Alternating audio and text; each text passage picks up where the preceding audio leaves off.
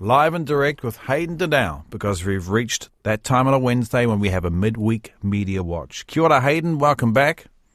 Kia ora, Brian. Thanks for having me. You've got bouquets. You got more than one bouquet for good journalism. Well done. I wanted to start with some breaking news that I saw Really? this afternoon, Brian.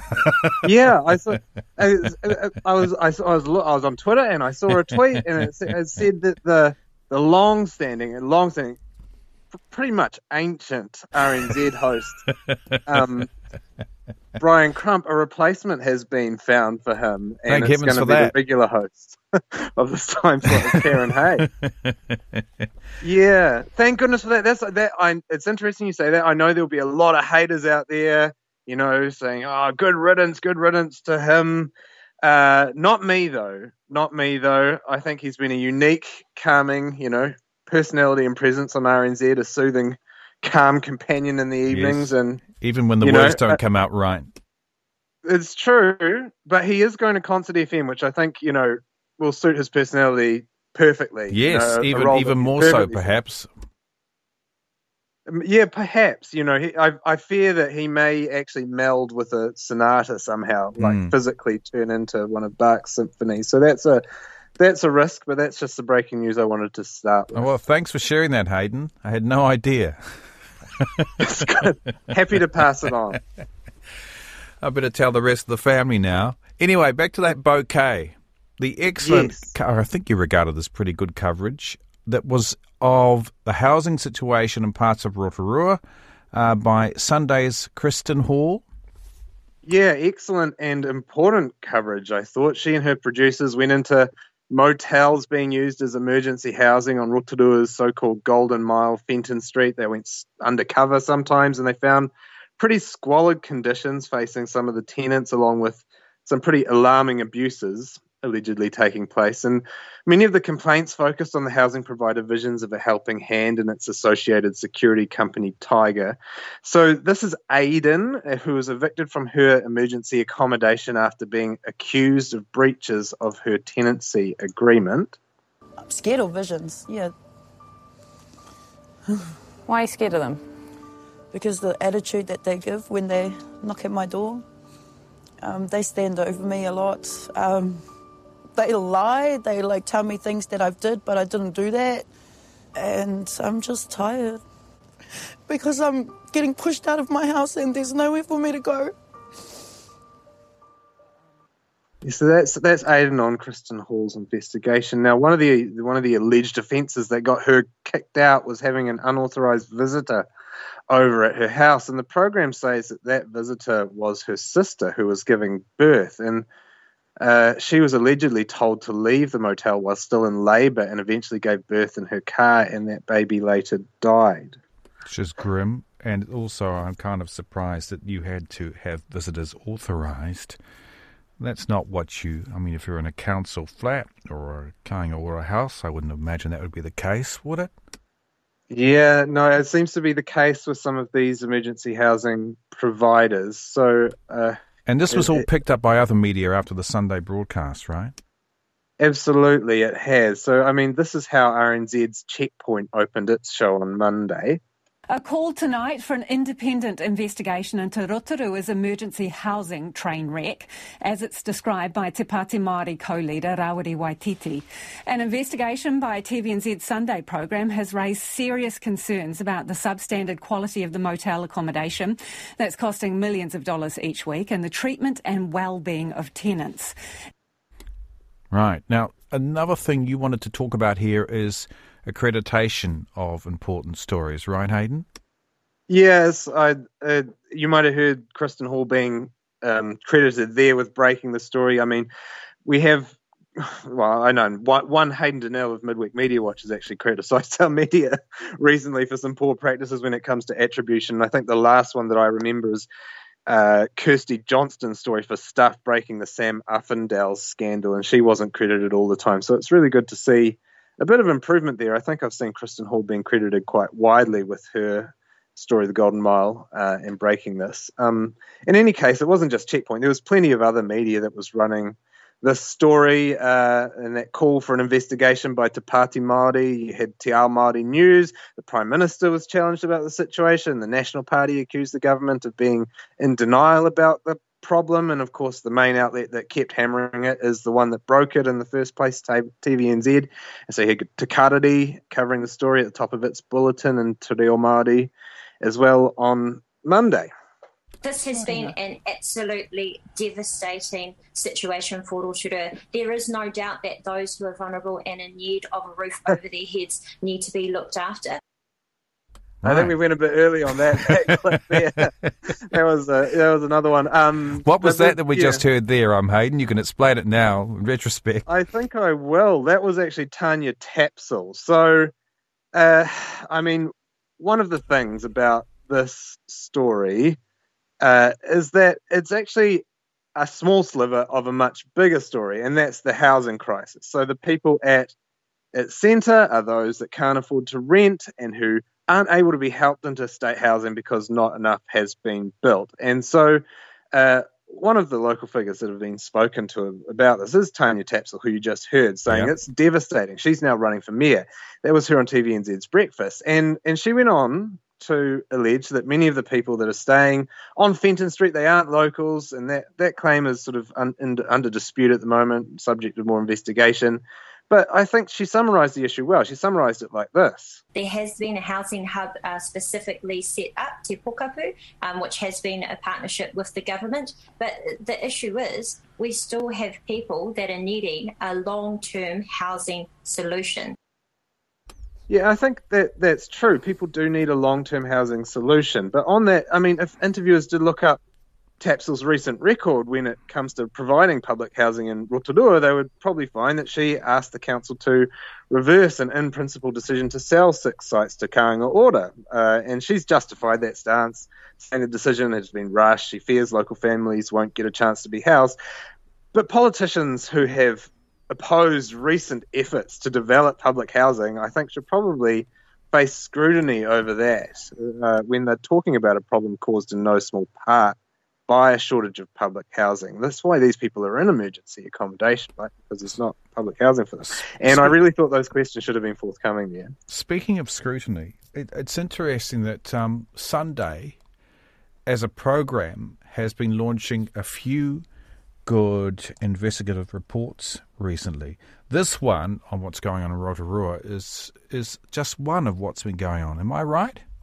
Yeah, you are. I think that this is a bit of a revival, it seems, for these kind of long-form current affairs stories, or at least for Sunday. I talked about one recently, John Campbell revealing a marriage contract that the Gloriavale sect members are expected to sign, which seems like almost a workaround for marital rape. It forbids spouses from depriving each other of sex. He also followed up another Kirsty Johnston investigation, actually, about the shocking treatment of RSE workers in the horticulture industry. All of those got pick up in the wider mainstream media. And this one by Hall has had, I think, even more pickup, and it's actually shaped the agenda for much of the week. So, it's not exactly the glory days for current affairs, is it, Brian? We don't have 60 Minutes or 2020. There's no Campbell Live that sometimes did these kind of investigations. Even that show, Third Degree on 3, is gone. But it is good to see Sunday carrying the torch for this style of TV journalism. It's great to see a reporter going into the field, out of the studio and off and investigating, which at the end is the best journalism, is finding out stuff that we don't know or isn't widely known. Yeah, and it's not just this kind of obligatory worthy stuff that isn't getting traction. It's not just, to increase your credibility in the eyes of funders or whatever. It's really shaping the news agenda. It's I assume, rating decently, and it's actually getting eyeballs. So, yeah, I appreciate that about it as well. And this is not the only example of good journalism that's come to your attention recently. No, it's not. And, before we go on, I do think that the media probably needs to ask itself some questions hang on. out of this. We've got a brickbat coming, have we? No, just leave yes. a little bit negative. Back to you, Hayden. Back to you.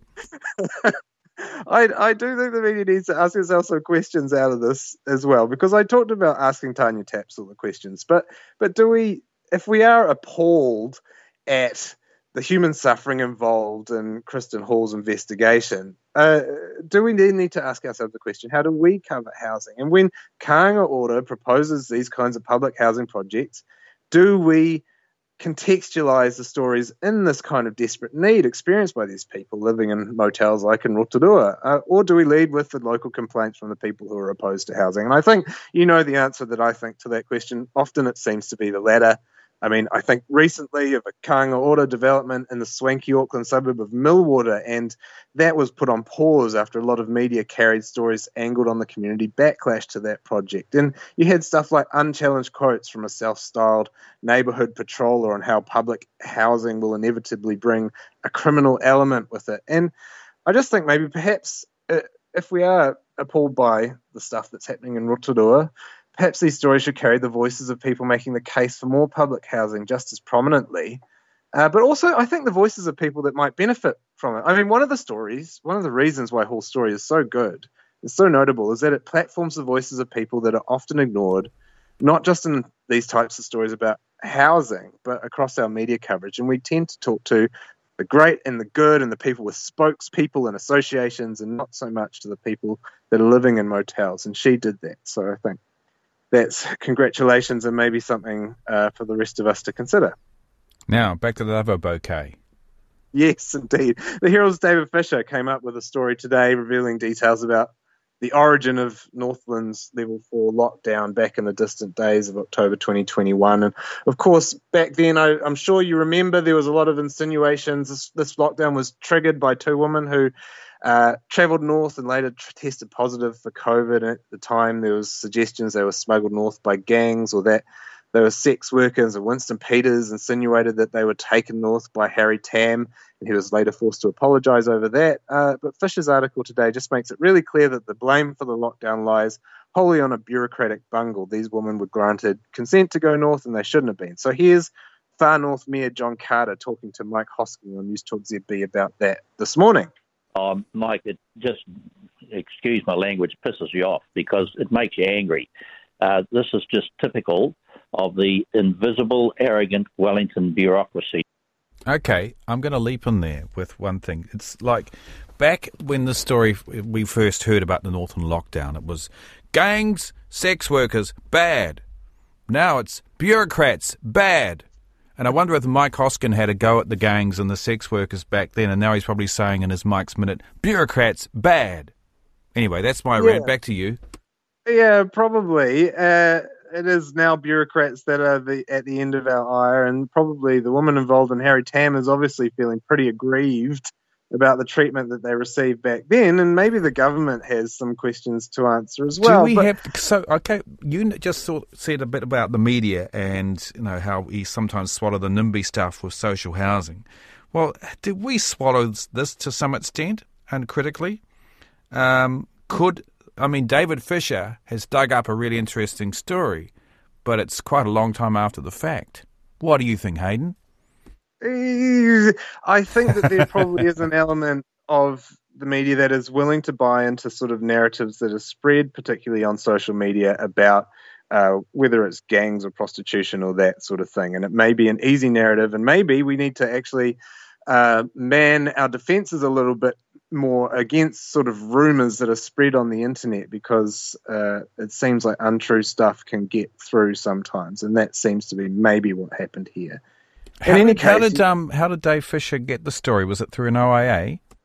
Yeah, it was through an OIA, and that's quite amazing, I think, because journalists are often very crabby about the OIA process and exactly how it's administered by bureaucrats, those bureaucrats in question, and they think that it's not handled well, and they're probably right about that. So it's a relatively notable achievement for Fisher that he managed to source all these emails that this story is based on without significant redactions or having to go to the ombudsman, or it took 11 months, obviously, but he is known as a master of the OIA craft, but this is a particularly impressive feat from him. Now, finally, as often is the case, Hayden, we've gone on, I've gone on, I've slowed you down. We've got just under 4 minutes left. What do you want to talk about now? Well, we have to do this. I mean, this is the worst offender I've ever seen. I've been wanting to put this show on blast for ages.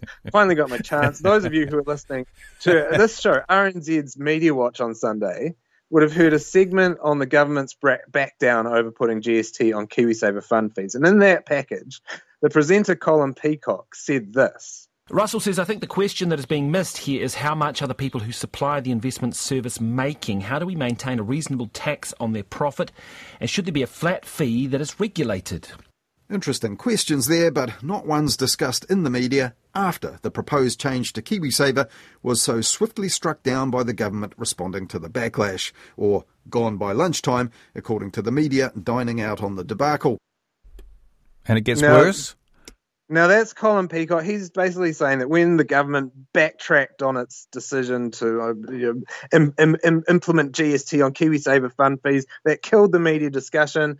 He said that the media headline, gone by lunchtime, which was applied to the government's tax changes, could have been applied to the media coverage as well. And that statement, while very pithy, has proved completely false in the last few days. So there has actually been quite a bit of continuing discussion about what to do with this tax loophole.